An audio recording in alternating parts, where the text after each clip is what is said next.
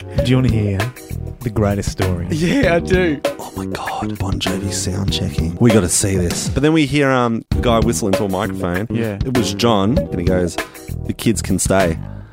We're like, "Oh, cool." Nice. Thanks, Johnny. It was a small theatre, and we went upstairs, and there was a photo of Dire Straits, who did their very first rock blast there in 1982, which was just so cool. So these bikies got in touch with us. Give us $500 so you don't get your singer back. Holy shit.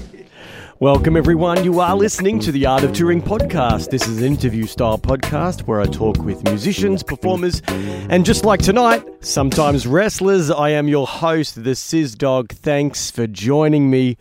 Oh, man, what a crazy week. What a crazy week, Sizzlers. I've had a busy one. Let's see, last Saturday, I played the gig that I've been promoting the last few weeks on the show. It was down in Chatty, and I was all geared up, man. I was all geared up to go down there. I'd organised a little window of time that I could pick up my jeans that had gotten repaired from the nudie store at the Chadstone, and then I was going to, go for a little figure hunt, maybe hit up the gym, and then go and do the gig. And didn't really go to plan, man. I got hay fever. Something shocking last week. I think I actually talked about it in the intro, but it was still affecting me pretty bad, on Saturday. So yeah, I should bloody turn my phone on silent. I'm getting messages. It's not unheard of. Sometimes Sizz Dog gets the old message here and there. And so anyway, I try to get myself down to Chatty. Remarkably, the toy store that I wanted to get to, I had just got there at like 5 to 6 and they closed at 6 o'clock. Luckily, they were so nice, they actually stayed open for me for about another 10 minutes. It was like I was on an episode of those Shopper, remember those Shopper game shows back in the 90s where you had like 10 minutes or however long to, go on a shopping spree? That's what I felt like. I was like, okay, I grabbed this bit, now I went to the action aisle, grabbed some more stuff. I spent about $100 and something on figures. But, not all for me. I got some for the kids as well for Christmas. So, go easy, all right? But I did pick up some picked up a couple of retros, a couple of elites, a couple of sound slammers for the kids. Man, but the gig went all right, eh? It was all right. It's not fun gigging when you're sick, but show must go on, man. Show must go on. Just like old mate who I interviewed this week, JXT. I'm sure he has wrestled hurt and wrestled sick as well. Man, I've seen JXT wrestle many times for different promotions over the past couple of years, and it was great to sit down with him and have a good chat. JXT talks about his upbringing and his introduction to wrestling, and which family member he gives credit to for introducing him to the world of professional wrestling. But you'll have to keep listening to find out who that is. Art of Touring is brought to you every single week on a Friday. You can listen to The Art of Touring on iTunes or on the Google Podcasts app or on Spotify. And remember, Art of Touring is part of the A Lot of Green podcast network. You can check out all their other awesome podcasts on their network at www.alotofgreen.com.au. Guys, tell friends about this podcast. Tell enemies about this podcast. Tell passing acquaintances about this podcast. When you go to like Safeway and or maybe like a supermarket or whatever, and the clerk can be like, how's your day going? And you're meant to just respond with, yeah, not bad, thanks. Don't respond with just the generic, yeah, not bad. Respond with, actually, my day's fantastic because I've been listening to the Art of Touring podcast with the Sizz Dog. Oh, wow. And they'll be all like, what is the Art of Touring podcast? With the Sizz Dog. Oh, wow. And you can be all like, it's the best podcast in the world, man. Wrestling guests, musos, talking about life on the road, baby. Doesn't get any better than that. Hey, now listen, there is some coarse language in this week's podcast. So if you are listening with kids, it might be a good idea to throw on WWE. That's a family-friendly product. And once you've dropped them off at their Taekwondo lessons, put Art of Touring back on. Now let's hear from this week's sponsor. Episode 80, The Art of Touring, is brought to you this week by Outback Steakhouse Extreme, the most extreme version of Outback Steakhouse ever.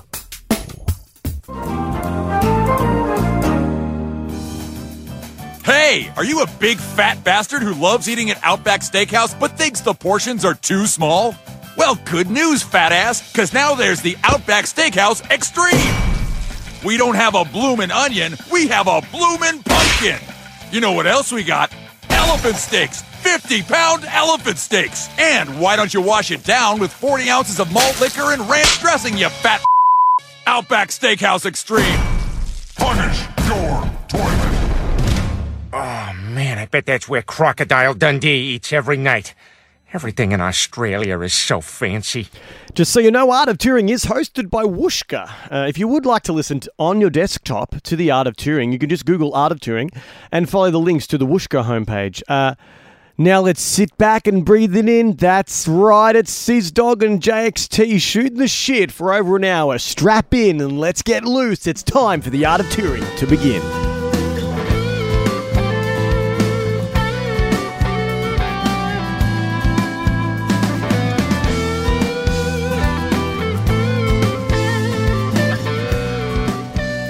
Welcome, everyone. You're listening to the Art of Touring podcast. I'm sitting here in 100 Strong Personal Training gym in Melton, and sitting across from me is professional wrestler JXT. How are you, mate? Good, mate. How are you? I'm good. I've had a bit of hay fever the last couple of days. I'm with you, yeah. It's a change of season. Yeah, but I'm away here. It said 45 minutes to good old Melton town. Here we are, yeah. From Epping, and I'm like, Best town in the world. Yeah. I love it. You know, you have like, it's your hometown, so you love it, but it's so crap in some ways, but then other ways it's so good, yeah. Yeah, right. Well, I mean, I worked here for 3 years, so I hadn't... Okay. Jake was just telling me this. I didn't realise. Yeah, that's how I know Jake. Yeah. Yeah, he was my student. And, I was driving my way here. I'm like, I could be super early, or I could stop off at Water Gardens and go on a figure hunt. So what I've done so many disappointing figure hunts at Water Gardens. It's Really? not funny, yeah. Yeah, my figure hunt ended pretty disappointingly as well. It's the wrestling figures in Australia was in such a bad point. I think when Mattel took over, Yeah. there was like nothing. Yeah. There was like nothing for like a good, and that just killed me. I wasn't into the Mattel figures originally, and then with them not being available, it was like done. Yeah, I think I remember seeing like a Mick Foley, like a Mankind SummerSlam Elite. That figure was everywhere. Was, wasn't it? And I was such like, oh my God, look at this. It's so hard. I think I was telling you earlier, like I went into Mattel and had a meeting with them, and James was telling me like the way they do the distribution and stuff. And it's so hard. Like the Mattel team tries so hard to get so many figures available for us, and it's not the Mattel's fault. It's the stores buying them. We need the demand for the stores to be able to buy them and purchase. Right. You know what I mean? And yeah, because we're such a... Even like I think we get wrapped up in, I think sport doesn't help because we're so good at sport for a small nation, but we are so small in population, it's not funny. Yeah, that's sad in a way. Yeah, frustrating. It probably explains why my local Big W has had the same Chad Gable and Sasha Banks on the shelves for almost a year. Yeah, exactly. And it's just mountains of them. You could build an army of them. Because when they have to order X amount, but to make it work, like there's only X amount of kids and adults, whatever, buying that figure. Yeah. They don't need to buy it once or twice if you're lucky. That's it. Yeah. Whereas when I was in the States at Walmart, man, they were every 2 weeks they're churning them over. Yeah, it's a completely... Well, I mean, that's and the target market. the section for figures, like wrestling figures, is like 3 times the size. We have like 2 pegs here. And They've got like a whole blocked out section. Yeah. And it's always like hidden, like, you know, in amongst like Dragon Ball Z and Jurassic that's because Park. It sells so well. They want people to buy wrestling figures to walk past all the other toys. So they get, because always at the end of the aisle, you know. That's it. But that's marketing. I will rewind a little bit. I know we mentioned before that you're from Melton, but did you grow up? I mean, yeah, you were born and bred in Melton. Yep. Yeah. Did you come from a big family or a little family? Family of 4, got a brother. A brother as well? Yeah. My father's from Cyprus. He's Turkish. Big Gus. Yeah. So it's causes its riff-raff as it is. And mum's blonde-haired, blue-eyed Aussie, and John Farnham's their second cousin. Is that shoot? True, or is that that's a word? That's a shoot. My great-grandma and John Farnham's mum are sisters. So whenever it comes on at function, me and my mates, cousin Johnny. Yeah. Fantastic. There you go. And how did wrestling first enter your life? Was it something that your folks got you into, or you kind of found it yourself? So as a 4-year-old, being the oldest, I'm the oldest brother by 2 years, 2.5. You sort of look up to, like, not necessarily father figures, but I looked up to, like, a few of my older cousins. And because my parents are both, well, dad's the second youngest, mum's the youngest. So I looked up to my older cousins, and my older cousin would have been, I was 4, he was probably 10 or 11. Sure, yeah. And he's, you go over to his house, oh, Daryl, what are you doing? You know, he's like, I'm playing WWF Warzone. He's like, I'll be Undertaker, you can be Kane, Tornado Tag, they're brothers. And I'm like, okay, and then I was hooked. Bang.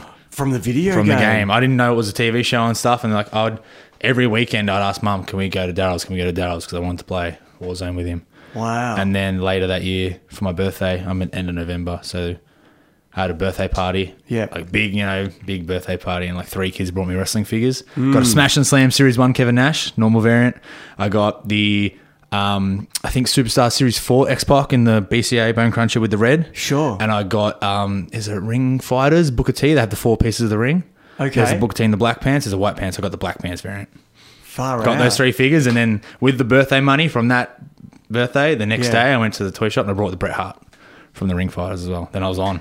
And then it was all on. Yeah. Well, Mum and Dad tried to stifle it. At first they were like, oh, that's cool, he likes it. And then they were like, all right, it's a bit violent. They tried to, and we didn't have Foxtel because, as you know, being a wrestling fan in Australia in 99, I'm talking. Sure. It's hard to watch wrestling. So it was Blockbuster, Video Easy, renting videos. Yes. So I'd go from, this is why I have this weird, like, people say, who were your favourites as a kid? I had this weird timeline because I'd go from watching Royal Rumble 94 to Halloween Havoc 98.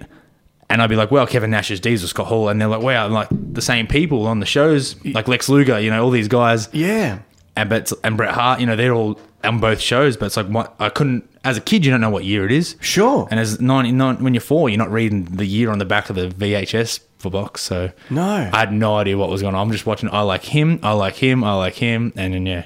Yeah, right. So heels and faces, and even, I didn't have Foxtel till 2005. So I never watched weekly wrestling till I was like 14.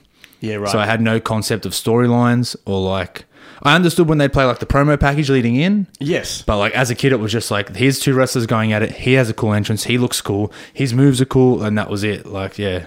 Yeah, right. So I have this real different upbringing in a way.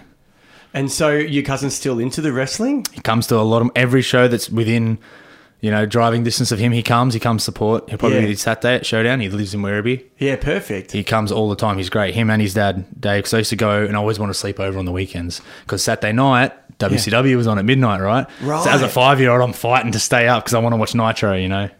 And sometimes they'd record it for me and give me a video when I'd go around.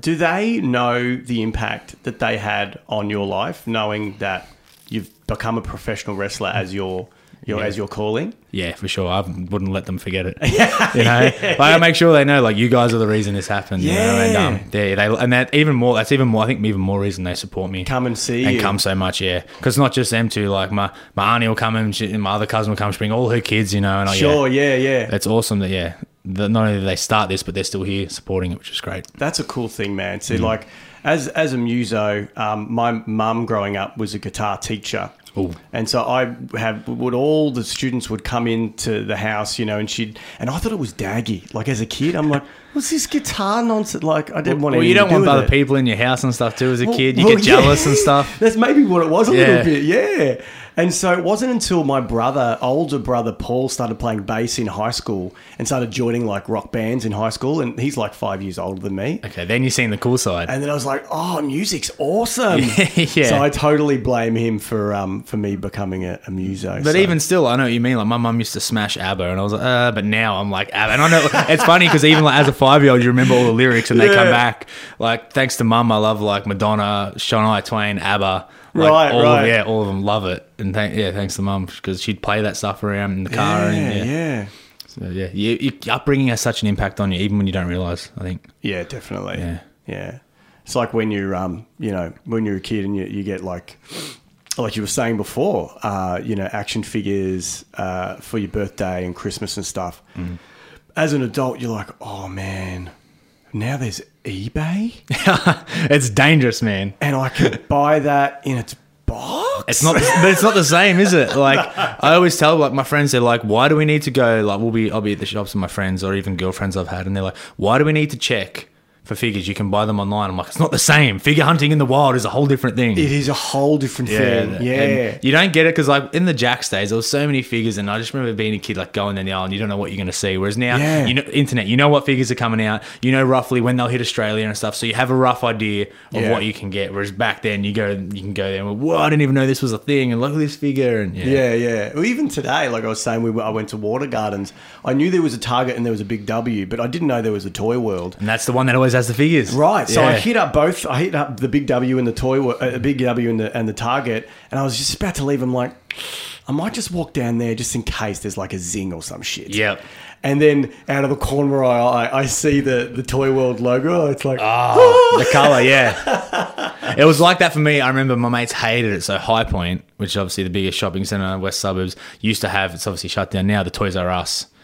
And I would make my friends go to that Toys R Us. Because as Melton kids, we live about half an hour from there, but we didn't have a big shopping centre until like the last 3 years. Sure. So as kids, we'd get the bus up and stuff, and even like at school, the last week of school, they'd have a High Point excursion where the kids can just go to High Point. Oh, really? And I've made my friends walk those aisles of Toys R Us that many times. It wasn't fun. And then towards the end, I ended up not from going there all the time. Coincidentally, I started dating a girl that worked at that Toys R Us. Oh, and then it it translated from, we're going here for toys for, you just want to go to see her, see if she's there. Sure, yeah. But that's shut down now. Did she give you a discount? Nah, because she worked in the baby section or something like that. Oh, and it wouldn't cross over. Well, I don't know if it did, but I don't know. I just never brought figures when she was there. Yeah. Yeah. There you go. That's pretty ironic, actually. Yeah. Yeah, so you're growing up in Melton, you're playing the video game, you're buying the wrestling figures when you can. And I was like religious, like I had every one. So I went Warzone because I had PlayStation. I was in Warzone, Attitude, SmackDown 1, SmackDown 2, Know Your Role, 3, Just Bring It, Shut Your Mouth 4, like in order. Yes. And I remember I prided myself on, even I had WrestleMania, the arcade game.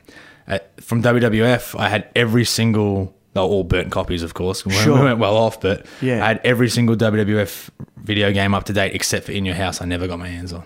Right. So as a kid, I was like religious, Just had to have them which all. is why the parents sort of tried to stifle it. And Yeah. I remember I watched Beyond the Mat, and when Mick Foley's got that gash in his head, and It's huge. Daddy has a boo-boo. My dad's like, see, Josh, they're planting the blood capsules in his head.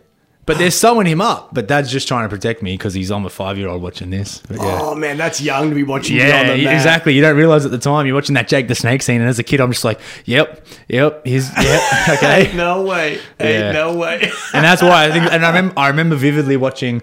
Remember they have the bikini contest, and Sable takes her shirt off, and she's got paint on her breasts. Yes. I remember watching that, and my dad being like, why is my son watching this? Yeah, that is that young. was I mean, even on the back of the video cover, I remember that was on there, but blurred, like censored. Sure. And like as a kid, you don't even like. I remember I used to fast forward the Divas matches because I didn't want my parents to see it in case I got in trouble, because I just wanted to watch the wrestling. Yeah, As a 6-year-old, yeah. you're not thinking like that. And Attitude Era too, the Divas matches were full on. Yeah, and I remember the Game Boy Advance, the Game Boy Color WrestleMania 2000 game had Jeff Jarrett, and it would say instead of say don't piss me off, it would say don't triangle, square, X, circle. And I was like, see, Mum and Dad, it blurs out the swear words, because I was like, I knew it was bad for me, but I just wanted to watch wrestling so bad. So I try and there was always a constant battle between That's wild, man. See, my wrestling like fandom started in the Attitude Era. So What year we talking? So like 97, 98. Yep. That was, when it was Peak. just peak. Yeah. How old are you at 97? And I'm 17. Mate, I'm you like- lived the dream, man. I lived the I tell exact people demographic. man. I'm like, mate, you were 17 at that era. That's perfect. Yeah. Yeah. So I was just like, I just loved everything about it. And then circa like 2002, 2003, I think Mick Foley was having a program with Randy Orton. Yep. And Randy was just kept beating him all the time. He spat in his face and all that. He spat in his face and all that. Yeah, he did the big low yogi yuck. Yeah, it was bad. And like as a young adult, I was looking at my hero just getting like, but now as an older gentleman and an older wrestling fan, I see what Randy and what Mick were doing. Like Mick was passing the torch to a younger wrestler. Especially the legend killer, you know what I mean? Yeah, exactly. Like putting him over. Yeah. But I didn't see that. I just saw this product just shitting on my favorite dude and then him leaving. Well, yeah, and did that turn you off wrestling? Yes. Okay, so it's, thousands of people have mentioned about how when Austin turned on The Rock at Mania, sided with Vince McMahon and turned heel, that's the last time they ever watched wrestling. Right. I remember, if you listen to the Attitude Era podcast, It's a bunch of guys. I think one's Irish, the other two boys are English. Yeah. And they're in the UK. They're just fans, and they're very educated fans, and they break it down, and they're very funny with the way they break it down, but they're also very serious about it in a way. Yeah. And they were saying that many of their friends and a lot of people they know and online, they looked it up, that because they were like, Austin side of Vince McMahon, this is shat in the face of everything I love and believe in. I'm so passionate about. I'm never watching wrestling again. Wow. It was that good a heel turn that it turned people off wrestling. Yeah, that was pretty big. Whereas you look at Hogan turning heel with the NWO, people were already booing Hogan. Yes. So they were like, yeah, we've wanted to hate you anyway, screw you. Whereas with Austin, no one wanted to hate him ever. No, yeah, he was the biggest babyface Which on the I planet. think is a big reason why they never done it with Cena. Because Austin even says, he goes, if I could have him one moment back in my career, it would be, I would have stunned Vince right there. Huh. This is I say I'm not a big student of the game. But I'm confused. So, like, if Cena went heel, then that would make it...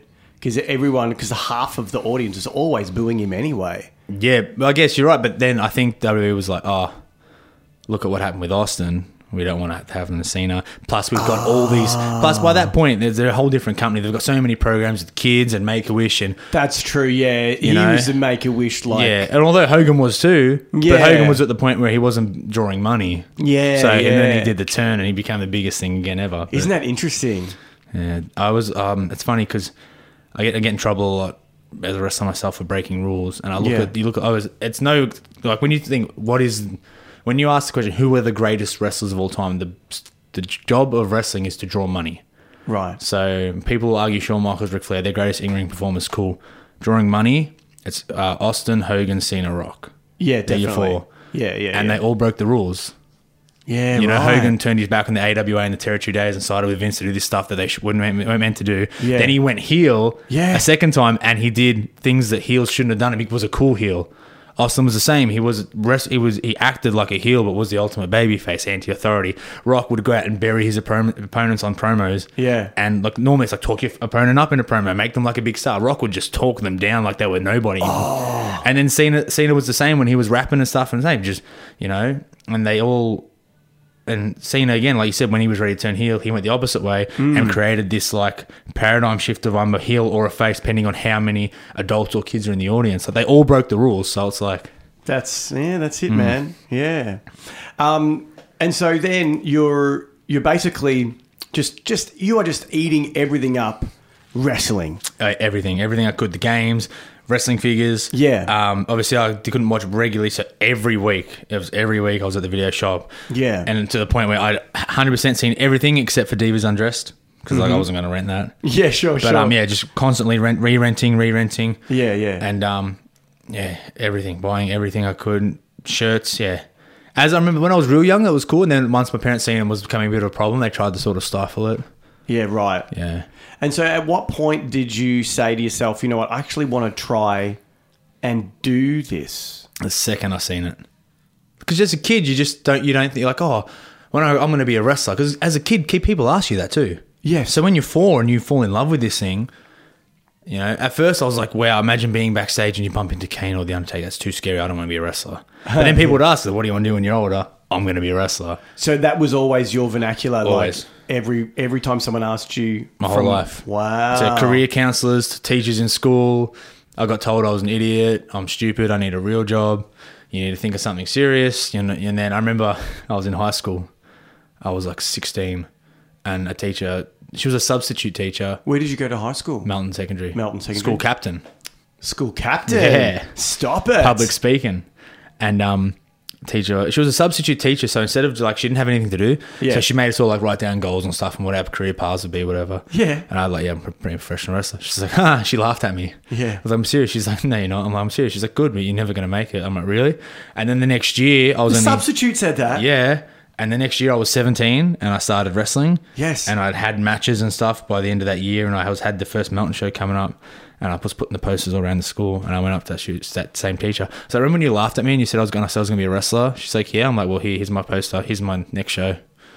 And she's like, oh, well, that's good for you. I'm like, Fantastic. there's a teacher in primary school I still owe one. I'll be able to find her. Yeah, right, But, right. yeah, she was the same. I used to bring my wrestling figures in. She's Yeah. like, they're dolls. I'm like, they're wrestling figures. They're like, they're dolls. They're stupid and they're dolls. I'm like, I'm going to be a wrestler. She's like, no, you're not. I'm like, all right. Wow. I know her name. I've got it. Yeah, I know how to. I've got friends that work at that school now too. So See that when I hear stories Feels you like even that, more. yeah, You know what I mean? yeah. When I hear stories like that, it just blows my mind because, like, as an educator, you are meant to encourage. yes, but I think that's a more modern thing because I think back then they were trying to keep people on track, Yeah, right.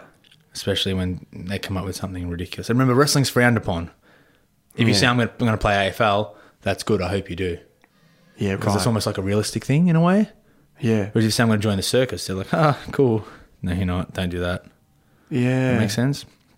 Well, whenever because I teach all the way through to year 12, and whenever I hear, or whenever I ask a student, what are you going to do next year? Mm-hmm. Are you going to study, work? What are you going to do? It's always like a mixed bag. I'm like, I think I'm going to work with my dad. Or I think I'm going to... It's never like defining, like, I want to do this. Yeah, and also having steps to do this. Like, I had it all planned out. Yeah, right. I knew about George Julio's wrestling school in Sunshine when I was 13. I messaged Crackerjack on MySpace. MySpace. And he got back to me. Yeah. And I've told him about this. Yeah, and he got back to me and told me all about George's school. You have to be 18 to go. Yeah. I lied and said I was 17. And when I was 17, lied. But I went there. Went in there. But I met Jake, like, coincidentally. I worked at Safeway. And everyone at work, same thing. Everyone at Safeway, what are you going to do when you're old? I'm going to be a wrestler. Sure. So through 15 through to 17, I'm saying this at my work.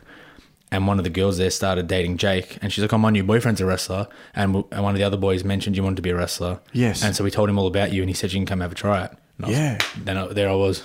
And this was at George's. The first tryout was at Alpha Pro Wrestling.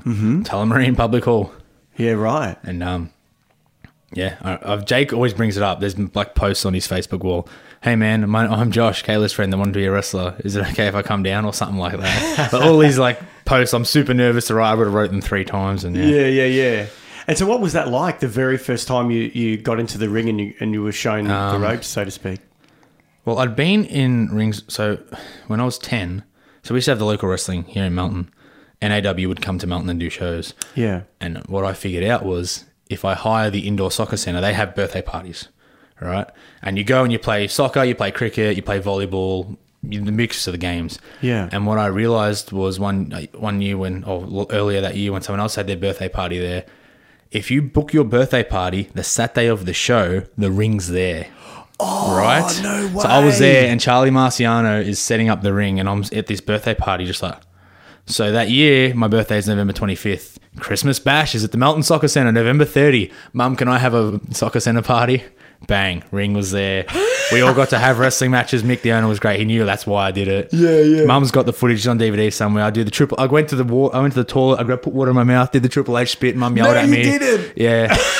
It's chaos, man. And that's the same ring I debuted in. Had all my first matches in. Talking about the Triple H spit, Yeah. me and my brother in the height of the Attitude Era, like 17, 18 years old, we got one of those home gyms. Yeah. And it was Like the all-in-one gimmick. Yes, Yeah. all-in-one gimmick. So you had like a chest press and Yep. and all that kind of thing. And so it was at my mum and dad's place up in Research, and me and my brother would do like a full workout, and we'd be listening to like WWF Attitude Volume 3 or 4. Because you had to buy the CDs, Yeah, the CDs, yeah. And so it had like, Triple H's The Game on it. Yep. And we would do a workout, and just like with your Mount Franklin bottle you got there, we would chug the water and then walk into the pool area, because my folks' house is a little bit insane. They had an indoor pool. Yeah, but you can spit on the tiles there and it's going to be fine. Exactly, yeah. So we're walking into the pool area and Do the spit, yeah. We would just have so much fun doing It's that. unreal. That is that entrance is like timed to a T. And I remember we did a St Kilda show for MCW and Mikey's like, just do it. So we put the Triple H music on. I did the whole entrance and I got it like timed, did the spit well. And Yeah. everyone's like, how? I'm like, I've been doing that entrance like every month for my entire life. How could I not do that entrance right? You know what I mean? And it's not easy. Like, I tried. There's a trick to it. There's 100% trick to it. Yeah, you have to kind of keep a little bit of water in the front of your mouth too to much actually and- get a mist happening. Yeah, and it's like a blow, not a spit. Yeah. Otherwise, it just goes everywhere. Yep. And the second spit too, he's like, oh, that second spit, yeah. Yeah, I'm like, how has he done it twice? He's a Yeah. magician. But so at my tent, so I'd been in rings, and I remember when I was 12, they had a local show, and the second intermission started, I jumped in the ring, jumped on the top rope, and I'm like, yeah, security guys like, get out. I'm like, nah, and I waited for him to get in the ring to get me out. Yeah. Like avid, and so I go to Alpha's school, so Jake through Facebook and from mutual friends like, yeah, we have a show, we have a tryout, and how bad is this, right? I'm 17, so like parties and girls and stuff is a thing now. So I've sort of, and plus, what year was it? 17? Oh, I can't even. 2010. I stopped watching wrestling 08. In my opinion, that's when wrestling started to go down. Yeah, right. 08 through to 12 until the Punk thing happened. Yes. That 2008 through to the Punk thing is like a dead era. Yeah. It's in person like the worst era of wrestling in recent times. Sure, yeah. So I stopped watching altogether. Coincidentally, it's when I'm becoming a teenager and girls become a thing. So my mum drove me to Tullamarine Public Hall. Meet Jake there. My mum sat in the chairs, set up. The show's, everything's set up. They do this tryout, and I was stressing for weeks. I messaged Jake, like, hey, do you think of it? He's like, dude, you play footy, you'll be fine. Yeah. And at this moment, I'm like running. I was like 40th in the state for cross country. You know, I'm like playing state basketball, state netball. I'm fit as a tat. Yeah. And we get there, and I had to run up and down, not long ways, short ways, the public hall, up and down once, do 10 squats, up and down 10 push-ups, up and down 10 sit-ups. And I'm just like, all right, what's next? And they're just like, oh. Like, I don't know, like, what do they expect? I got in the ring, they're like, all right, rolls, did all the rolls, learned how to bump. This is all my first, like, within like half an hour. Yeah. So I ran up and down, did the rolls, did the bumps. Like, all right, cool. And then Mike Manson was like, if you passed, Jake will message you in 2 weeks' time and he'll tell you where the gym is and when to meet him there. I'm like, okay. And how bad's this? I didn't even stick around for the show. I made Mum take me home because I had a party to go to. Sign of things to come. But So you reckon they thought, because they probably would have people try out and not even be able to have any cardio at all. This is the thing, and I say this all the time. I said it today to a bloke at work. People sit on their couch and they watch wrestling and they go, that's cool. I reckon I could do that. Yeah. And they have never done anything athletic in their life. Sure. And it is one of the hardest things physically to do ever. Yeah. And they get in there and they've got 2 left feet. They're unfit. They can't run the ropes more than 2 runs. And they expect to be able to take a body slam. Yeah. And that blows my mind. It's like, wild, isn't it? I was, like I said, how fit I was for a 17-year-old. Yeah. And I was stressing about being fit. Because you see Triple H, you see The Rock, you see how fit these guys They're are. huge and they're like, super fit. Yeah. And this is, especially these days, people are like, oh, well, Kevin Owens. I'm like, she's 1 in a million and look how fit he is. But they just look at the physique and I'm like, no, like even as a 17-year-old, I was like, you have to be fit to do this.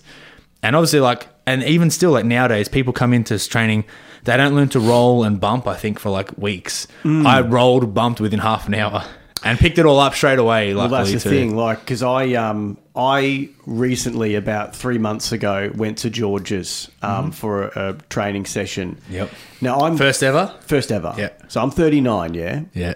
I'm not athletic at all. I've been going to the gym consistently for almost 2 years. Yep. Because I was getting in my late 30s. I'm like, I should really do something. Start to look after myself. Yeah, exactly. Yeah. Yeah. And I was like, they put me in the class, like the Monday night beginner class, but everyone else in the class had been going for weeks. Yep. So if not months. Yeah. Right? So they're like, oh, well, we better not make it all like dicky for everyone else. We'll just do the normal class, I think. And so I was just put through the paces. 3 hours of bumping. How'd you go?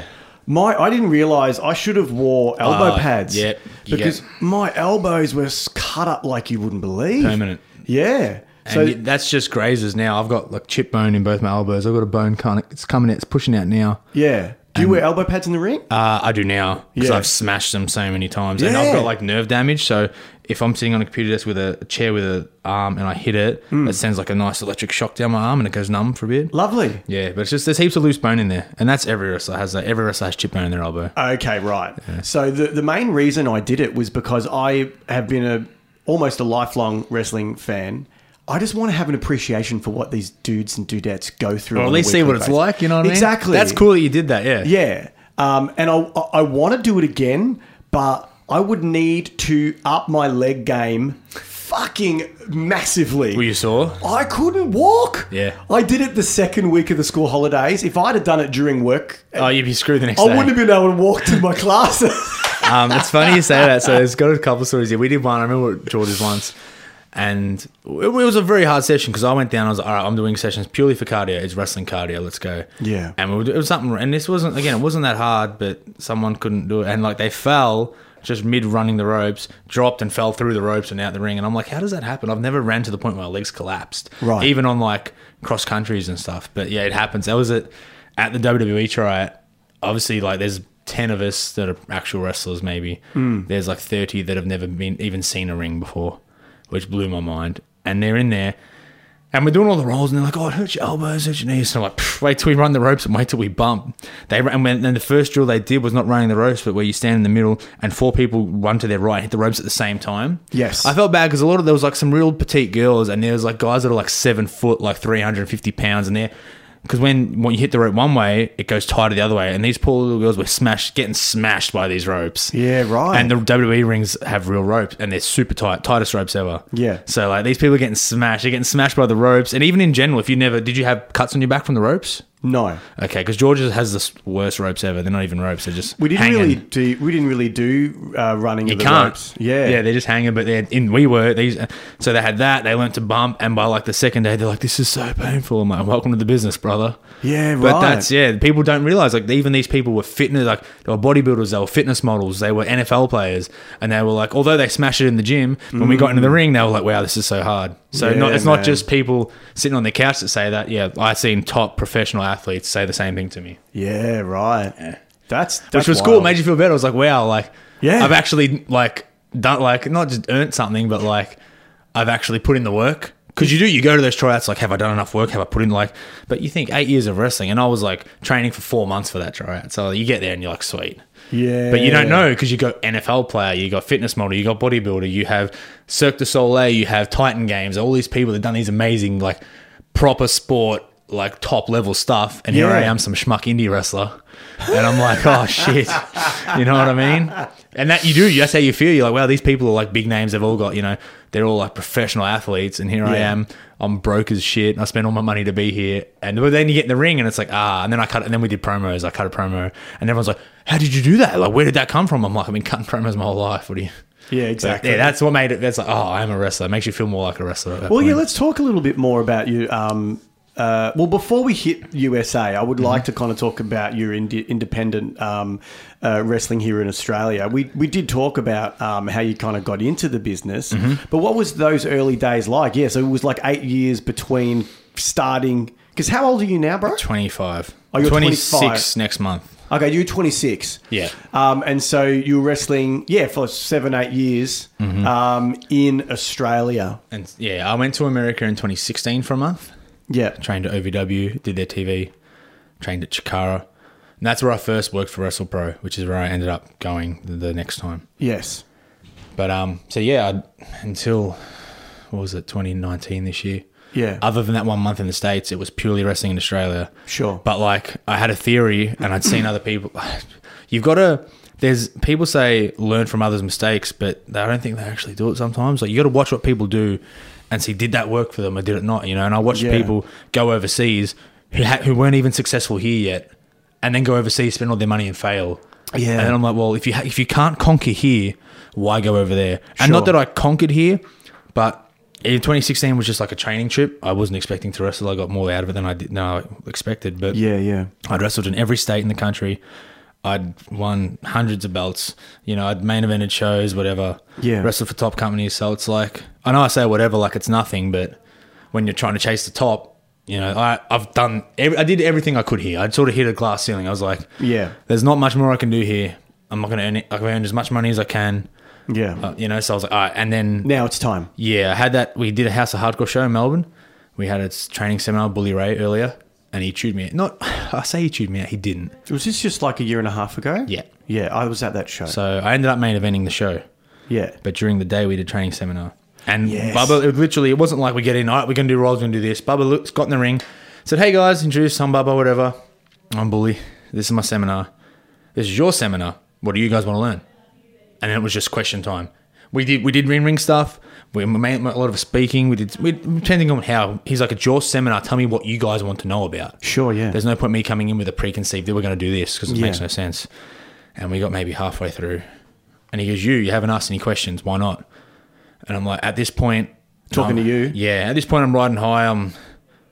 At the point I'm thinking, MCW just had its biggest show of the year, and I was one of its main guys, and I'm like, well, I don't know if Australian wrestling's going to take off, because PWA had just hit big. Not hit big, but just started hitting its straps. MCW was hitting its straps, and I was in there. Yeah. And then, Wrestle Rampage and RCW doing good, EPW was doing good, and I was like, wow, there's all these. And I said to him, I'm not sure if Australian wrestling's about to take off like England just did, or I should go overseas. I said, because I don't want Australia to take off and for me to miss out when I've put in all the work here. Yeah. I said, he goes, and then, or I don't know if I should go overseas and give it a crack and start all over again. And he goes, how old are you? I go, Tom, 24. He goes, all right, what do you for a job? I said, graphic design. He goes, cool. Do you want to be a 30-year-old graphic designer who said, oh man, if Australia just took off? Or do you want to be a 30-year-old graphic designer who said, yep, I gave it everything? Yeah. He goes, because if you go off over and Australia takes off, you can always come back. Yeah. And then he started really getting into it. He goes, I don't know any wrestlers in Australia. I don't know any promotions. I haven't heard of any of them. And this sort of put things in perspective for me. Because at the time, we're having people tweet about us. We're having international wrestlers like stars want to come to our shows. Yeah. We just had New Japan come over. WWE was coming over. Yeah. And we had international wrestlers wanting to wrestle for us. And so over here, we're in a bubble. We think that this is taking off. And to an extent it was the best, and still is the best Australian wrestling's been in years. Sure, yeah. And I'm sitting there going, well, I don't want to miss out on that. I want to be at the forefront. But then he's like, I don't know any Australian wrestlers. I don't know any promotions. This is the first time I ever heard of wrestling in Australia, other than when I was here in 2005, which was International Assault. It was a one-off tour. Yeah, yeah. And he's like, from what I hear, you're a good wrestler. I'm looking at you now. You have a good look. You're young. You're good looking. Why the fuck aren't you trying? Why aren't you doing it? What the fuck are you waiting for? Yes. And I was just like, you're right. He goes, I've got a school. You can come. Dreamer's got a school. You can go there. He goes, if not, you can go somewhere else. Yeah. He goes, but fuck. He goes, there's a hotbed of wrestling in the United States and there's companies signing everyone and you're sitting here hidden away where no one can see you. Why the fuck are you waiting? Yeah, I went home that night and booked flights. There you go. Yep. Well, he I haven't seen him great since. I want to thank say him, but that. I haven't seen him since. Yeah. But I went home and booked flights that night. But it's funny because you have that moment and you feel so small. And then later on that night, you main event House of Hardcore, the biggest, it's like 1,000 people, one of the biggest shows ever done. Yeah. And you're like, this is unreal. That was a really good night, man. It was awesome. I But, had ringside seats. oh, sweet. So you would have seen it all, Yeah, man. But yeah, that was the moment. That was 100%. I was like, all right, I got to go. So I didn't quit my job, but I got made redundant, coincidentally. Sure. And so I started freelancing because I was like, because my work, I'm going back to work for in 2 weeks. They're like, do you want your job back? I'll give you more money, more of this. I was like, no, because I'm going to go overseas. They're like, what do you mean? Yeah. I'm like, I'm going to go. I can't be locked into a full-time job Sure. because I need to take 3 months off to travel, and I don't expect you to give me 3 months off. No. So I went and booked that. I messaged Kevin Matthews, KM, because when I wrestled in the States the first time, that was that promotion was the one I wrestled for, and I thought this is the place to be. Which one? Wrestle Pro. Wrestle Pro, yeah. They had internet, backstage, you had Nova just hanging out, critiquing your matches. You had Pat Buck and KM who run it, who were both developmental guys, who both had great minds for the business and ran it really well. They had a massive crop of guys. They have 2 wrestling schools. And they just had people, there was always, this show had Kevin Thorne, Road Warrior, Animal. You might think, oh, what does that matter? But the fact that every show had people you could pick their brains. Yes. Dan Marf is an independent legend, and he is on every one of their shows and one of he's one of their father figures. He's always at training. And I was over here we have no one like that to pick exactly, which that always blows my mind whenever I listen to wrestling podcasts or anything to do with the business like that, and you hear that, oh yeah, Seth Rollins has a school. What? Yeah. The dude's a Universal Champion, and he goes back home to Idaho or wherever he's from. Yep. And kids can wrestle with him and train with him and pick his brain. It's like, what? And we're stuck here trying to learn off each other, or have me go do a tour and come back and try and teach people. Yeah. Or have people who have never been overseas and haven't wrestled in 10 years try and tell you, oh, this is how they do it over there when they don't know. Yeah. And it's how does that... and that's when I realized I was I needed one. You have to go. I need to there. get there. Yeah. So I messaged Kevin Matthews. I was like, hey, I'm going to come over. Is it okay if I train with you guys? You're my favorite promotion to work for. He's like, yeah, because I sort of kept in touch with him briefly. Yeah. He's the coolest guy ever. He's like, he saved my life. I always say he saved my life. Yeah. But he's like, yeah, man, you can come over, whatever. I was like, I'm here for 3 months. I know it's a long time, but if anyone has a place to stay, I'd rather rent off them than pay a hotel or Airbnb. Sure. He's like, oh, I'll ask around, you know. Yeah. And then when I got there, so no one obviously could, because 3 months is a long time. Now, you've told this story on your podcast. Yeah. And this So is... I can keep it short. Keep it short, but no, I remember listening to that episode and the story kept going. I'm like, oh my God, where is this story going? Like, You thought I was gonna die? I thought you were going to die. I did too, don't worry. I've had some scary moments in my life, but that tops them. That moment when you tell, I'm not sure, I can't remember who you told, but Jay Lethal. You told Jay Lethal. My fellow Elizabethan, yeah. Yeah, where you were staying. Yeah. And he He's was like, like, what? And he's Jay Lethal. He's like, what are you doing? yes. Yeah. You're like, I don't know, I'm from Australia. I'm from Melton. And that's the thing. Like, Cam's like, yeah, he felt horrible. He's like, dude, he's like, I know you asked. He goes, but I sort of like read it flippantly. And I said, I know, like, guys from, and this is the thing I tell people, like wrestlers in Australia now. Yeah. You can't necessarily, not that you can't, but it's so hard to just message promotions like, hey, I'm coming over. Can you book me? Or hey, I'm coming over. Can I do this? Because they get it all the time and people don't end up coming. Right. So not until I was there. The second I was there, it was, oh, you're here. Awesome. Let's train. Wow, you're not too bad. All right, I'll drop you off home. And one of the blokes, Buster Jackson, ended up being a real good friend. He dropped me home and he's like, where the fuck are you staying? I'm like, I got an Airbnb. It was the cheapest one I could find near the wrestling school near Rahway, New Jersey. Yeah. And even when I got off the plane at 9:30, it's 9:30 at night and I get off, I ran to the door with my bags, got the lockbox at the key, went straight. It's dirty. The house is not messy, but just like ran down. The streets have shit all over them, like litter. And during the days, there's gangs everywhere. Yeah. And I've got dreadlocks, wearing an NWO jacket, and I'm like, fuck, what have I done? Yeah. They're staring me down. This is great. At the basketball courts across the road. And he dropped me off home. He's like, where are you staying? He's like, dude, this is the ghetto. You're going to die. He's like, seriously, you're going to die. I was like, all right, I'll have a look at it. Then the next 2 nights later, I go to training. And then Kevin Matthews, KM, drops me off. He's like, dude, Buster's right. Like, you're not going to survive living here. And he's like, look, and he starts looking it up on his phone. He's like, you're in the bottom 8% of safety in crimes in America. You have a 1 in 23 chance of getting violently attacked, which means shot or stabbed every day. And he goes, and you're a white Australian with dreadlocks. And then as he dropped me off, he goes, I'm going to find you a place. You go inside. And as I'm getting my bag and getting out of his car to the door, he's chanting, please don't die. Please don't die. And I'm in my head, I'm like, shut up. I don't want to draw attention to the fact that there's a human here. Let me go. Yes.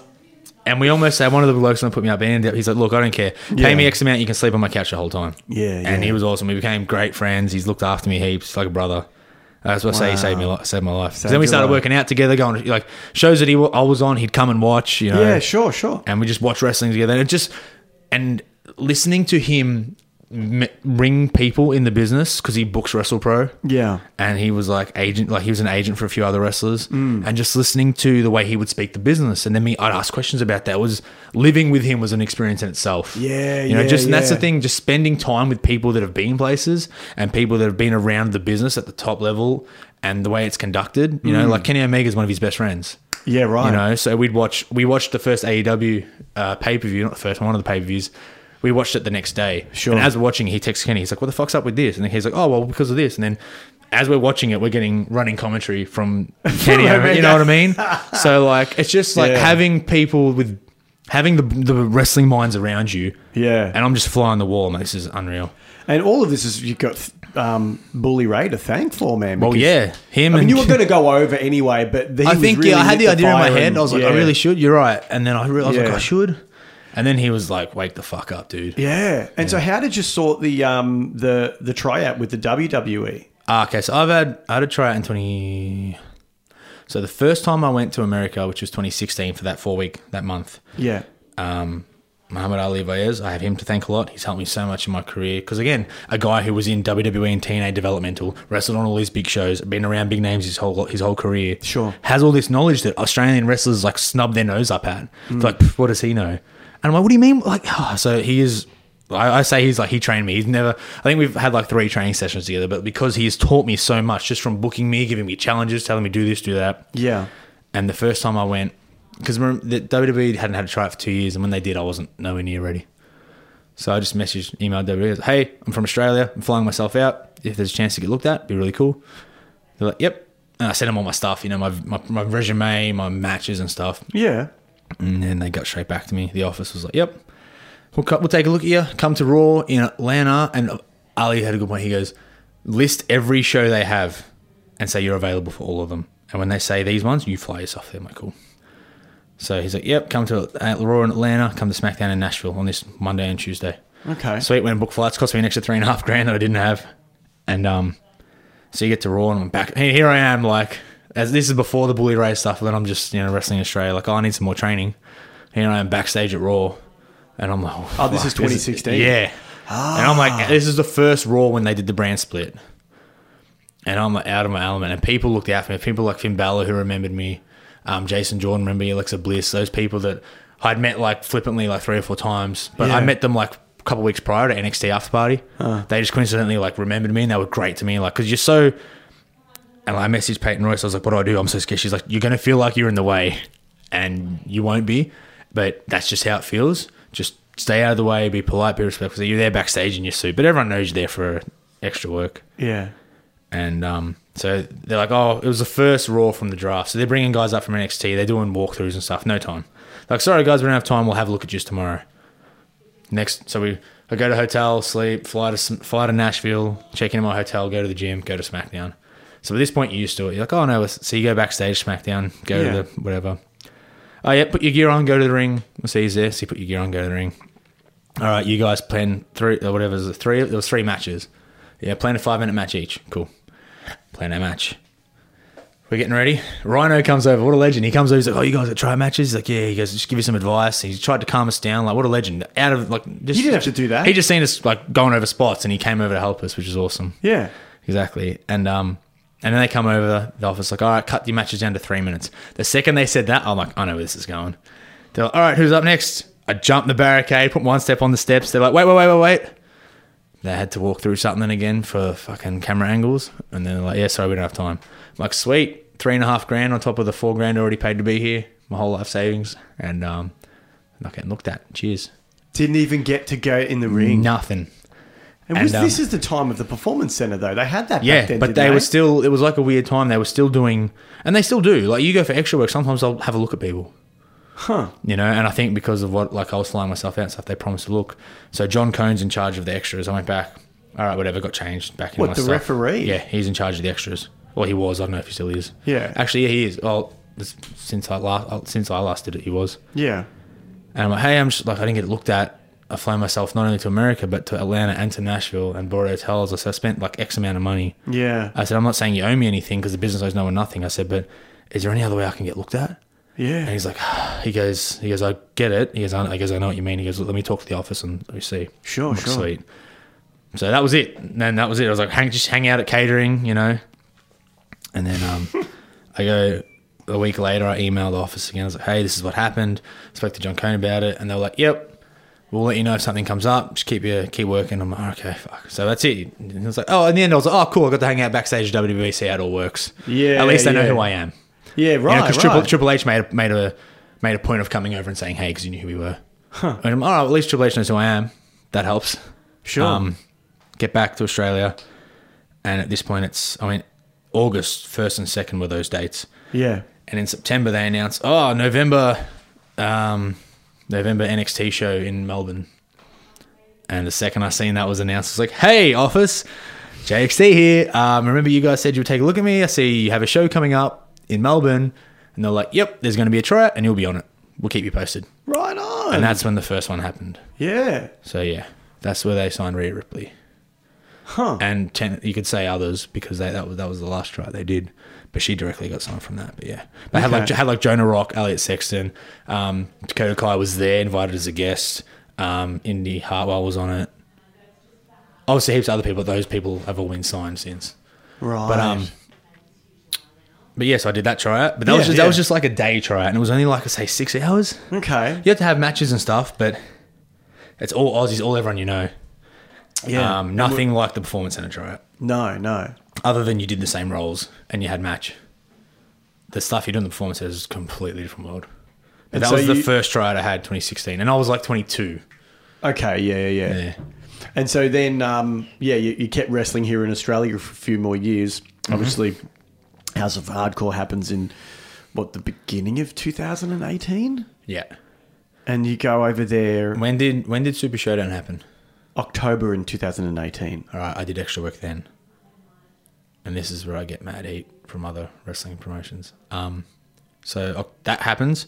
I get an email from John Cone. Hey, Super Showdown, big live network special. We need extras. We want you, of course. We need X amount of guys. Can you send us guys with normal haircuts and send them their photos? So I put people forward. Cool. And then it was perceived by the Australian community that I was like WWE's talent scout, which is not true. The guy was just like, hey, we need bodies. You know what I mean? For what spot? They just need extras, period. Like, there was a point where they were going to need all these security guards. In the end, Marcus McCool and Nick Berry were paramedics. You watch Charlotte Flair, Nick Berry carries her out. Oh, yeah, right. Right. And it was so I was down at the ring, and they were going to do a spot where Roman runs up the stairs that are positioned on the side of the ring. He was going to run up the stairs, spear Braun Strowman through a barricade. Sure. And I was going to be the mock security guard sitting facing the other way. And when he goes through the barricade, I was going to jump and take a big roll dive. Like a bump. So it looks more authentic, you know? Sure, yeah. And then they're like, Michael Hayes is like, we do need to walk through the spot. And Roman's like, no, brother knows how to do this spot. I'm happy to give him the payday because you make extra money if you get touched. Yes. So I'm happy to give him payday. He's a good bloke. Or a good brother. Is that what Roman said to Yeah, he's like, he's a good brother. Happy to give him the payday. You know how to take the bump, don't you? I'm like, yeah, of course. He's like, he knows how to take the bump. We don't have to walk through it. And Michael Hayes is like, no. Let's not do it. I'm like, all right. He's like, sorry, man. That's not your fault. Oh, shit off. Yeah, but it doesn't matter. Like, that's just one spot. Like, it's such an insignificant thing in the grand scheme of things. Would have been cool to wrestle, like, be a part of the show at the MCG. Yeah, technically, I sat backstage and ate meat pies, but but it's even cool. Like, you hang out in Gorilla, like, you try and but. So I had contact with them then. Yeah. Obviously, even when they said extra work, I was like, hey, is there a chance for a tryout? Blah blah blah. Sure, yeah. And they were like, nah, there's no tryouts. This show, it's such a big show. So it was like a mini WrestleMania. It really was. Yeah. So they're like, no, there's no time for tryouts or anything. And so then finally, I was hoping they were going to do an access at that, but they didn't. They didn't. So then they kind of teased it a little bit. Yeah, they did, right? Yeah. Like, I can meet everyone. There was that much. Yeah. But and then when I booked my flight for the States, just let them know. Hey guys, just letting you know, I'm coming over for another 3 months. I'll be there. Yes. And they're like, sweet, we've got to try it. We want to take a look at you anyway. We've wanted to take a look at you for a couple of years now. Come down. Cheers. Nice. And that's when you got to do the full 3-day banger. Center banger. Yeah. Unreal. Hardest thing physically, mentally, emotionally ever in my life. Really? Hardest thing ever. Even though you were physically prepared for it? It's just like I said, you got professional athletes in there. They're fitter than me. They struggle. Like, everyone struggled. It was hard. Sure. You know, a guy pulled out within 5 minutes. 5 minutes? Yeah, I think 3 people pulled out for the first day, 5 by the second day. And like some people just got hurt. One rolled their ankle, one put their shoulder out. Yeah. You know, but they didn't know how to wrestle. They've never done rolls before. So when you're doing rolls in excess, like roll, you go this way, that way. Yeah. And like I've been doing this my whole life and it's hard. Sure, of course, that's inevitable. But because I watched that, like, I think it was a network show, Breaking Ground.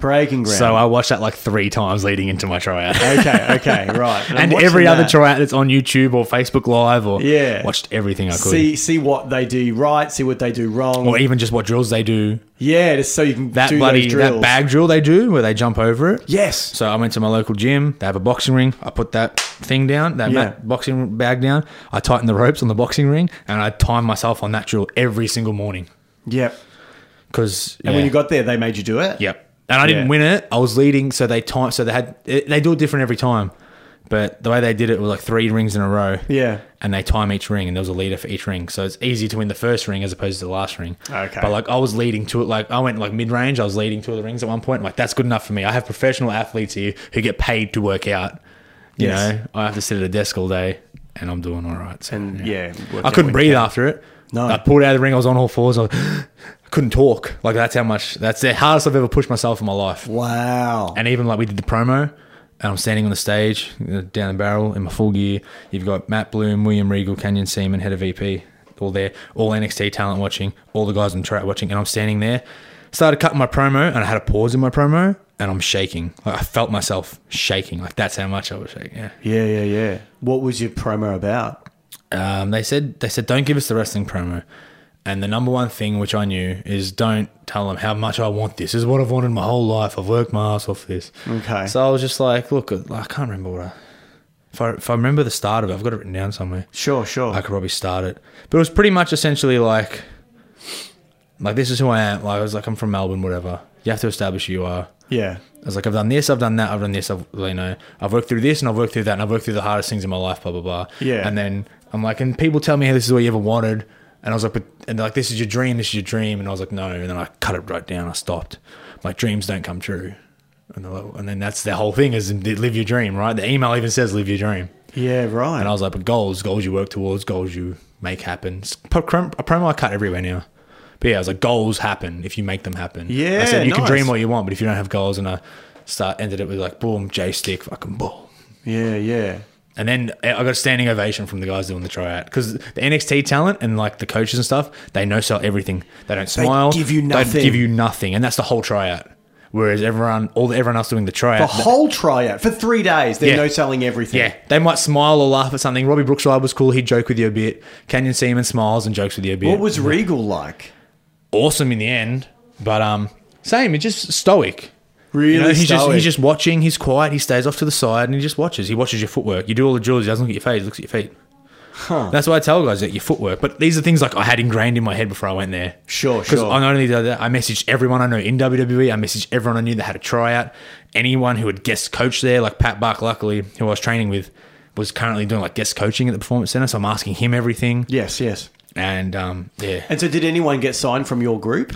A guy got signed, but he's had a tryout since. Ed Nuka, I can't say his name. Ed Duca, something. He was a bodybuilder, but that was his third tryout he got signed on. I was on his second tryout. So they've wanted him for a while, but I think they were giving him tasks. Like, you're really good, go away and do this. Yeah. And coincidentally, right. all the non-wrestlers that were on my tryout, a lot of them are now like wrestling training because we all kept in touch. Sure. It's weird how you bond because at first you're like, nah, I don't want to know nobody. But then you all sort of bond and we all sort of have like a connection. Like I see all the other guys like each other's stuff on Instagram and me too and stuff. And Yeah, that's a sweet thing, man. yeah, you have a weird bond, but yeah. Yeah, wow. But no one directly, like I've heard, like I'm pretty sure there will be, but that's been announced that I can be like, yep, they've been signed. That's a cool thing. I think man. a lot of them got told, go away and train and come back, like this guy that did get signed. Yeah, yeah. Yeah. And so in your time in the ring, has there ever been a time where like something happened unexpectedly? Heaps of times. Because Just this Saturday. we know, like, as a smart mark, that, like, you know, you pre-plan the match. Sometimes. For the most part, or you call it in the ring or whatever the fuck. But some shit goes wrong. Yeah. Shit happens, yeah. Yeah, can you tell us, like, a story that kind of comes to mind in that regard? Like, even this weekend, like, I brought someone in the hard way and they held onto the rope too long and their face smashed the bottom rope. But, like, and I just laughed. I was like, he's like, I need a second. I'm like, sweet, go to the corner. You know, like... Yeah. Shit like that happens all the time and you get used to adapting to it. Did anyone in the audience realise? No, I think they just laughed. Sure. Because it looked like I was, like, making a fool of him anyway with the move. Okay, And then he, like, yeah. No, nothing really big comes to mind that, like... What about any audience interactions? You have weird ones and stuff. I always like to grab a beer off the audience, often if I can. Oh, yeah. I do that a It's lot. part of your shtick? Yeah, I remember like I did a dive off a guardrail. I grabbed a chin beam off someone, I sculled the whole thing and then jumped. Yeah. You know, but I'm nothing. I have nothing crazy. Man, nothing that's coming to mind. I know like people running in and stuff, but no, it hasn't happened to me really. And what about, like, we were mentioning, like, how hard wrestling is on your elbows and that kind of thing. Mm-hmm. Have you had any injuries in your career yet? No kayfabe. I have, but I don't want to say because, like, when you get there, they ask you these questions. My body's healthy. right. Everything's good. I don't have any nagging injuries that are constant. I've hurt things previously that are fine now that you wouldn't even know I hurt. Right. So I'm gonna, yeah. Okay, so you're 100%. I'm fine. Like, you know, people, you get rocked in the head, you get rattled, like your elbows, your knees hurt, your neck hurts, your back hurts. Yeah. You know, but my neck got jammed up pretty good one time, but it's fine. I get it work done regularly. Nice one. But yeah. Far out, man. I always get to work and everyone's like, "What you saw? You're young." I'm like, "Yeah, you don't get body slammed every bloody week." Yeah. It's a different kind of You thing. know, yeah. Yeah, right. But it's all fake, so That's what they say, isn't it? Yeah. every time. And but it's funny. The same people that will say, "Oh, it's fake," they'll be like, "Oh, but do you get sore?" I'm like, "But you just said it's fake, so I obviously shouldn't." Yeah, right? Yeah. Yeah, I think sometimes, because I'm a teacher at a high school and I let the kids know that I like wrestling and stuff. And they just tell you what their parents tell you. So if their parents have said that, they probably same, yeah. if they know if they want to push my buttons, I go, wrestling's fake, sir. I go, Yeah, no. So sometimes I'll take the bait. Sometimes I'll it go. depends what mood you're in, right? Exactly. I'm the Sometimes I'm same. like, dude. Yeah. Yeah, Because sometimes like I'm in the mood and I'll mess with someone. Yeah, But other yeah, times yeah. I'm not, and they'll be like, you know what's fake, right? I'm like, sorry, I've had over 500 matches. How many have you had? Sorry, but you're going to tell me how it works? Come on, tell me more. And they'll be like, oh, okay. Are you going to tell like Michael Jordan how to play basketball? No, shut up. Not that I'm Michael Jordan of wrestling, but like Yeah, I've had yeah. more matches than you have. So yeah, Yeah, It's like the only thing in the world where I think people who are ignorant and don't watch it will tell someone who's done it how it works.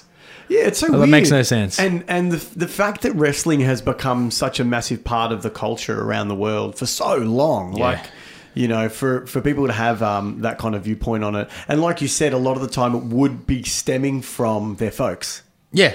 and their opinion on And it. it's the same as like all, I think, social issues. They're just passed down. And Yeah. they just need to slowly be broken down. It really but does. wrestling's really minor on that scale. Well, of course, yeah, but, yeah. But yeah, that's the thing. It's like, oh, yeah, all the time. It's like, oh, it's fake. It's like, cool. It's like, oh, really? I didn't know it was fake. I've been doing this for 8 years. Please tell me how it's fake. Shit, I didn't realize. And they're like, oh, what? You didn't know? And I'm like, nah. People are stupid. Yeah, if It's like, you're an actor. Did you know the movie's not real? yeah, right. Like, haven't you seen Star Wars? No. That's not real either, mate. Yeah. But they're telling a story. You reckon he didn't know And it you're was his invested father? in the story, you know? Yeah. All that stuff. All the time. Now, before we finish up, I did want to ask you a couple more things. Please. And that is, I would like to touch on your wrestling figure, like as an adult collector now. As an adult, yeah. Yeah. We touched on how they started. I've still got every figure. Those 3 figures I started with, all the 4. You've still got all of those? Yeah. And so now when you, like, are you a ringside guy? Like, do you do orders from ringside? Only for like exclusives because I have to. Right. You know what I mean? Like, and I wait for like a birthday or something. I'm like, Mum, I want these 3 figures. You can only get them from this site. Yeah. I'll buy half, you buy the other half. And you'll get them shipped out here. But yeah. even now, like I'm at a point like I said, that last USA trip like sent me broke. So like I don't buy figures anymore. I just can't afford it. Did you buy any figures while you were over I there? bought one, and that's because I couldn't get it here. The Macho Man 2000 flashback. Because it wasn't released here, and I need that figure for my WCW collection. The Macho Man 2000 flashback. It's like a black single, you know. Ooh, what up, March? Ooh, yeah. You remember Yeah. he's got Gorgeous George? He's wearing black. He's wearing black tights with the stars on him. He's got a black shirt with the big star. He's got the old looking macho head. Okay. Yeah, I Was bought- it an elite? Yeah, I brought it off Roadkill from ECW. He sells vendors figures at shows, That's such a weird thing. and he doesn't pretend to not be Roadkill, but he doesn't let on that he's Roadkill. But I knew he was Roadkill. yeah, So, yeah. Far out, I man. knew, yeah.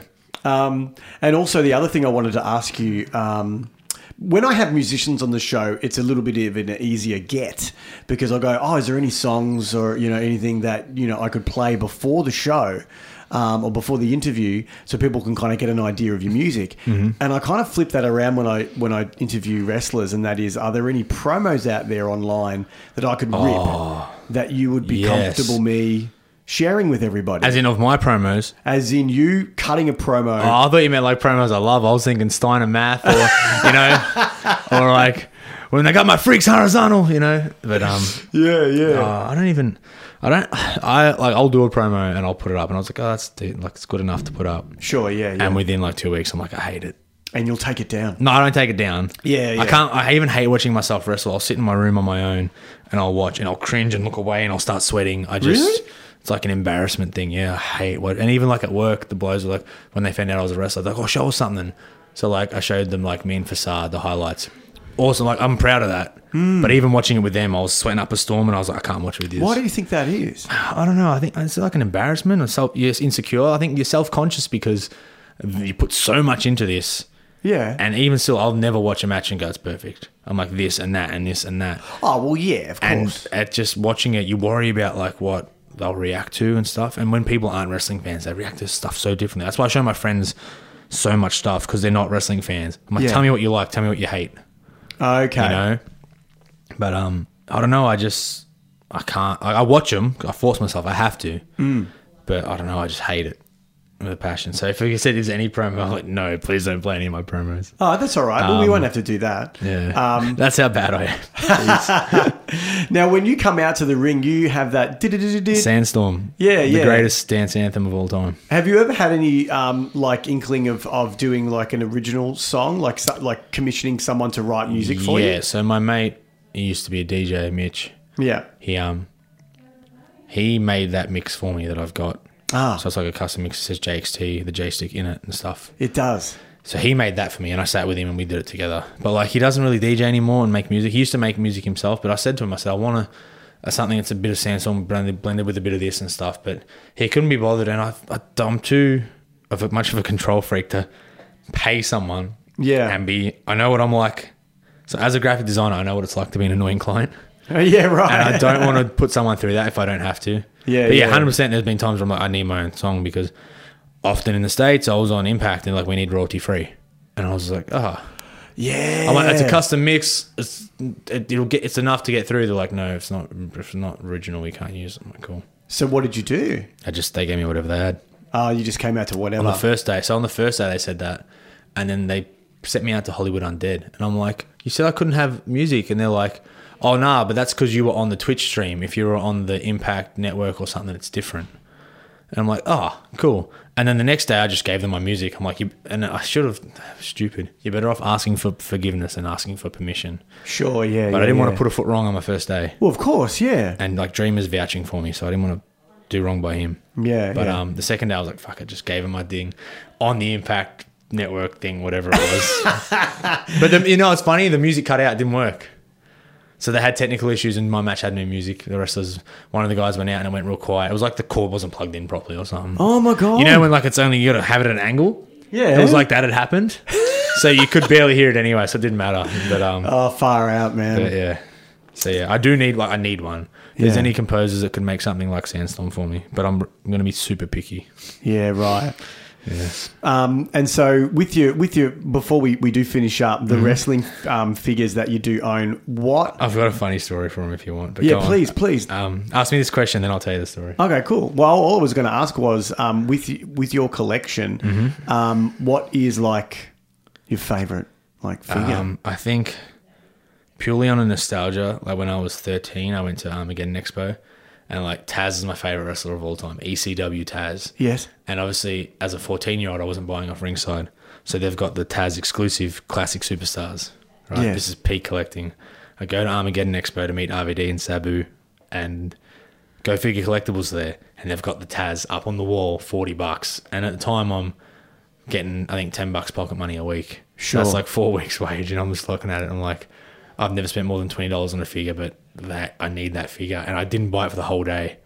I went back and I was like, I have to. And at the time I felt so guilty. I'm like, it's $40 on a wrestling figure. It is a lot of money. But as a 13-year-old, you know, back Yeah. then, but even now, as a kid, I was like, nah. And it's still like, I love it.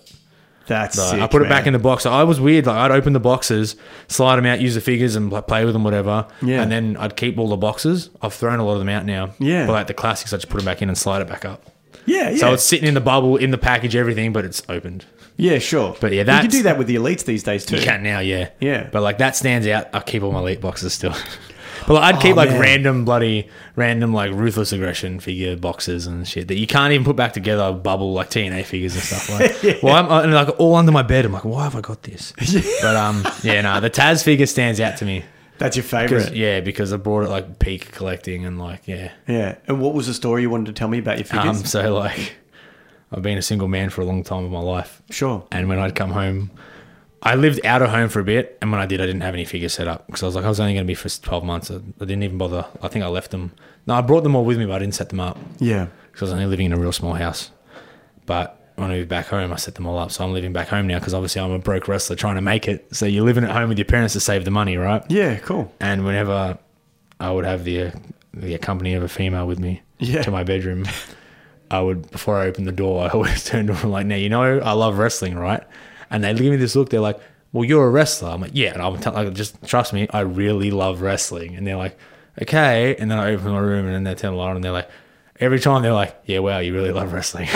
Because it's like there's a ring and there's like a crowd thing set up, and then there's like 2 details of full figures, and there's figures on top. There's 2 stages. Yeah, yeah. And they're like figures all over the walls, and they're just like, they must have this. What have I done? Like, what am I here for? What am I here for? Yeah, but it pops me, so I don't care. I remember. No girl's ever seen it and ran out. So No, well, that's it. That's it. I remember when I was living with my folks as a teenager, growing up in the 90s. The X-Files was like the biggest thing. it was, yeah. You know, and Scully was like my dream girl, you know. Yep. And I had like posters all in my bedroom and everything. But then she did an FHM shoot. That's it, For Him magazine. For Him magazine. Yes, I remember and she's FHM. in like all these like racy costumes and stuff. Yep. And so as like a 15, 16-year-old, I grabbed that magazine and I ripped it apart and put all the posters up, right? Yeah. But not in full view of everyone, in my cupboard door.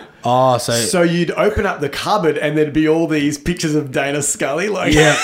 So no one would see him unless they're sitting in No. your room and you're getting something out. They or- get something out, and so whenever I would bring a girl in there, I'd be like, like it would have to be pretty serious. Yeah, they had to see that. Yeah, I'd be like, okay, now you can see my weird My cupboard weird door. thing. But at least you were how old? You were what, 15? Yeah, like 15, I'm 26 16. in a month, so Yeah, I always joke with my friends. I'm like, here I am living at home in the bedroom of a 12-year-old. You know, I've got toys and stuff up everywhere. Well, Yeah. I'm sure you're not alone in that regard. No, Now, well. I It is actually how it is. did bring a figure with me. I said this. Here we go. It scares me. Now I don't know what's in here. I did an eBay Facebook purchase. God, I don't know when. What is it, like a blind box? Well, it's kind of like a blind Do I box. need something to Yeah. open it with? Oh, you brought scissors. You're smart. Here we I go. brought some scissors, so So what I'm looking at, people, is it's the size of one Elite box, I'd say. It's like a brown cardboard box. yeah, I don't know what's in It there. looks like, yeah, about that size, if you know what that is. And we did this on the pod last week as well Who'd because you do it with? with a singer called Rusty. He plays in a band called the Ugly Kings. Okay. And we unboxed a couple of retros. I think there was I'll open this bit. a John Cena retro and an Undertaker retro. All right. But today, Here we go. what do we have? Oh, wow. There's a lot of wrapping All right, I paper. can tell There's a it's- little bit of... It's a basic by the I by the think I know shape. what this is. So do you have like random ones sitting around at home? Yeah, like this, like that I never opened because... Oh yeah, I got Kane, sick as. What is it? It's a big red machine, basic Oh, series 74. nice. Came with the double arms. That is, if you're gonna get a basic, that's the one, isn't it? That is a cool figure. I think I actually have that one with me, Is it the same one? but without the... Not in its box. Is that the same fig? Yeah, that's the same one. That is bizarre. So now I've got one on the card and how does it- Lucy Goosey. That's awesome. Look at that. Yeah. So we'll take our promo photo Take this a promo week photo with the cane. with the cane. So this is what you do. You get the people to open the figures. Well, usually I would just because if we do the pod at my house, I've got like very similar to your setup at home. Yep. I've got 3 D12s full of figures.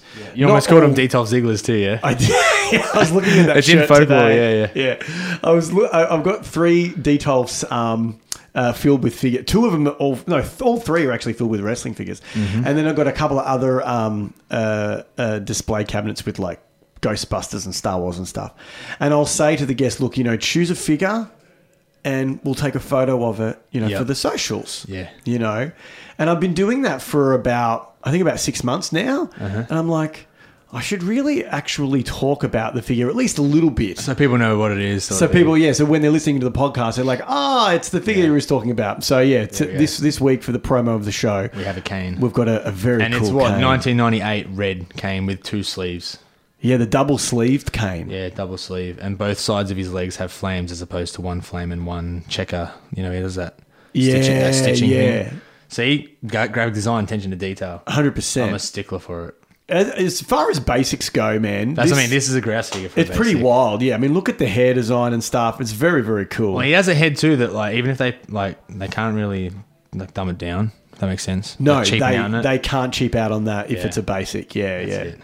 There you go, man. So we've got the figure nerdum Cheers. in. Here we We've go. shared some stories from JXT's wrestling career.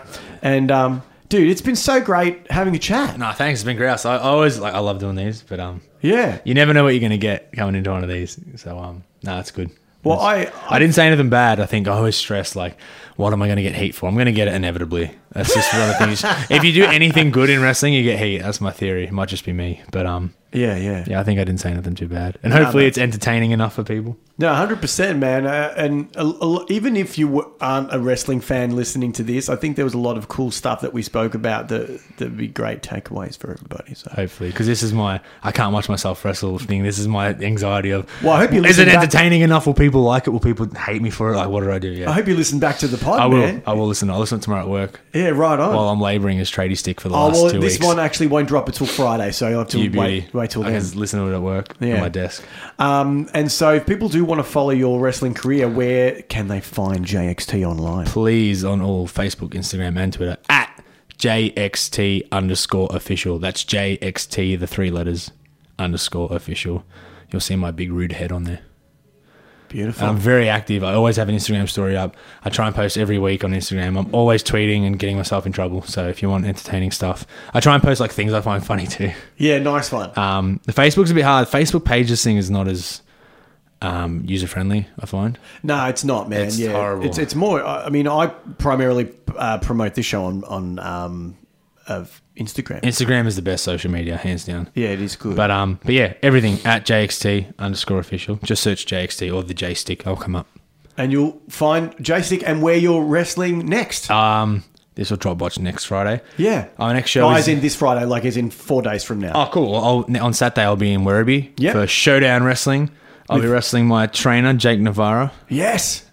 We've had like 1 million matches. We can wrestle with our eyes closed. So it's awesome that... It's going to be a good match then. That's what I mean. It's good that we... Yeah. I said to him today, I said, how good's your body? Because you better get your working boots on. I'm ready to go all out. He's like, oh, my back. He's like, nah. He's like, we'll be all right. I'm like, mate, we're going all out. And then I got a couple of weeks off, and then I go to Alaska for WrestlePro Alaska. Oh, so you're going to head back over 4,000 seat arena, Sullivan Arena, WrestlePro Alaska. Fantastic. Bret the Hitman Hart is our headliner. Wow. Yeah, so... yeah, it should be awesome. That's gonna be and cool, you know what's man. cool? Like they've looked after me. That's WrestlePro is my home promotion. Like they, yeah. I've got a singles match on an arena show. I know we did MSAC here for Melbourne, but like to be flown to another country and have a singles match on an arena show, that's like a bucket list thing. Yeah, it's amazing, dude. Yeah, so I'm pumped for that. And then I've got Showdown again in December on the 14th in Werribee. Beautiful. So there's 2 Showdown shows and WrestlePro Alaska coming up. Beautiful. Well, thanks again, JXT, and we'll see you in the ring very, very soon. Bloody oath. Thanks, mate. See you, Appreciate dude. Ciao.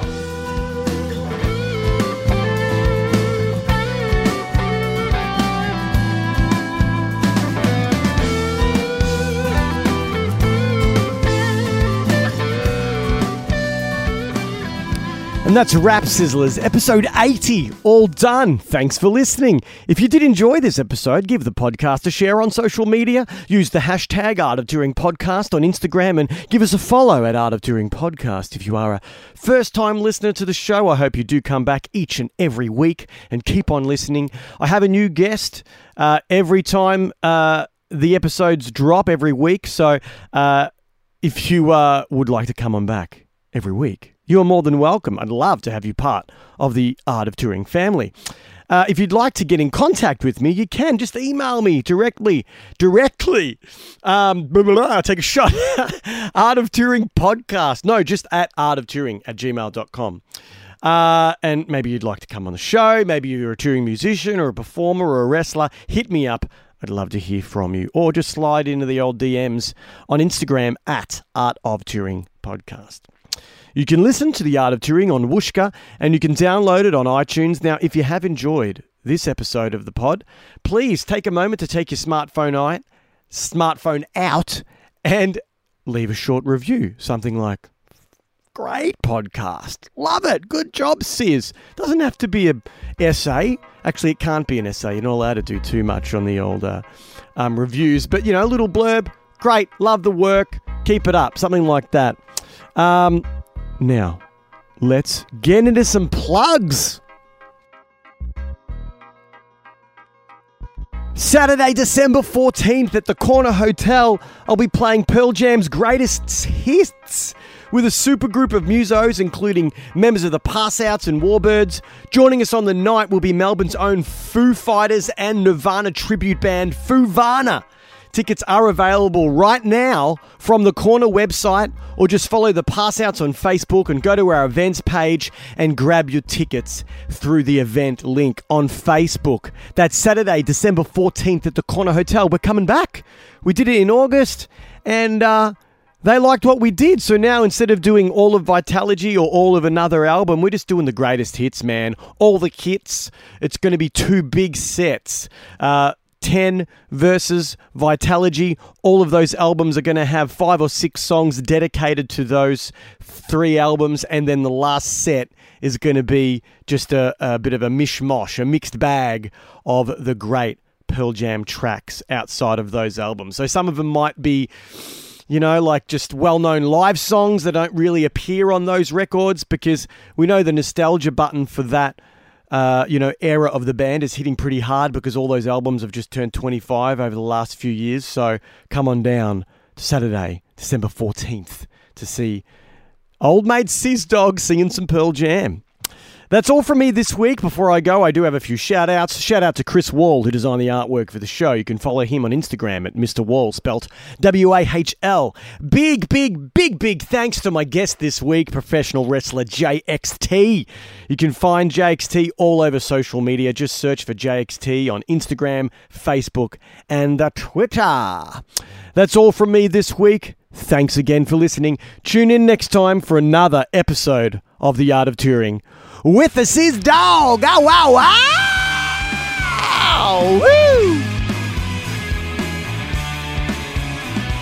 And remember, this week's podcast was brought to you this week by Outback Steakhouse Extreme. It's a restaurant in the States. I think Americans might think we all live in the Outback and drink Fosters and have giant steaks every night. I have a lot of steak for dinner, actually.